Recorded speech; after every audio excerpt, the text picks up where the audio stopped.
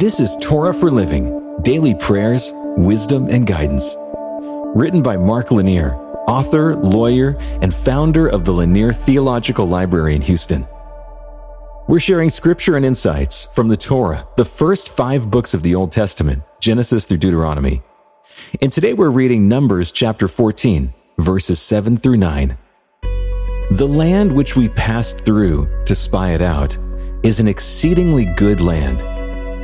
If the Lord delights in us, He will bring us into this land and give it to us, a land that flows with milk and honey.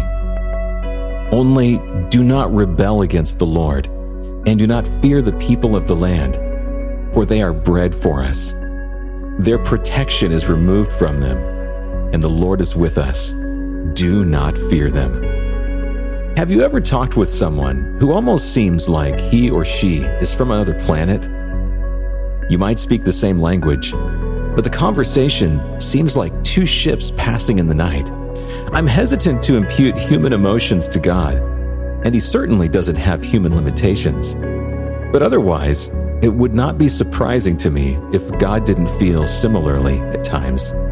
Moses and the Israelite leaders sent 12 hand-picked men into the land of Canaan to spy on the land prior to military conquest.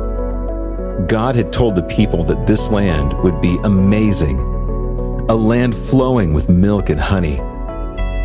Well, the spies went into the land.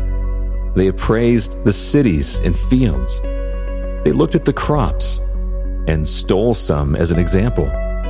They carefully studied the men they would have to fight. And then the spies returned, with 10 of the 12 quivering with fear. They scared all of Israel with reports of, "The people are giants. The cities are protected. Yes, the crops are massive and abundant, but we don't stand a chance in a military campaign."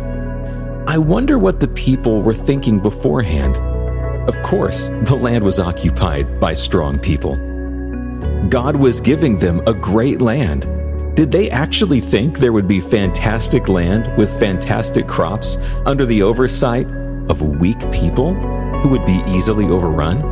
The mindset of the people must have been incredibly naive, or more likely, the people hadn't really thought the situation through. The Israelites were never going to win the land through military conquest.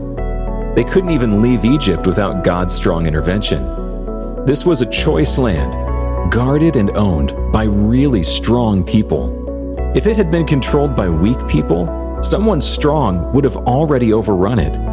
And then the strong people would have remained.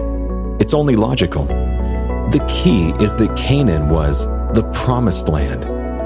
God promised the land, and God would deliver it. As the 2 faithful spies reported in today's passage, it was a great land, and it would be delivered to Israel by a great God. I think I have a tendency to see the world through human eyes. I need better vision. I want my thoughts to align with God and not to be a ship passing in the night. Let's pray together. Lord, give me your vision to see the world, to see myself, and to see you as I should. Then, influence me to live faithfully in your strength and in your name. Amen.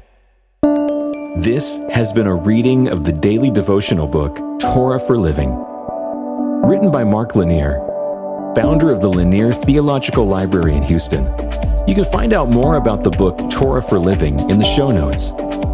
And you can hear even more podcasts, watch videos, and read blogs and devotions that we hope will strengthen your faith right now at hopeondemand.com.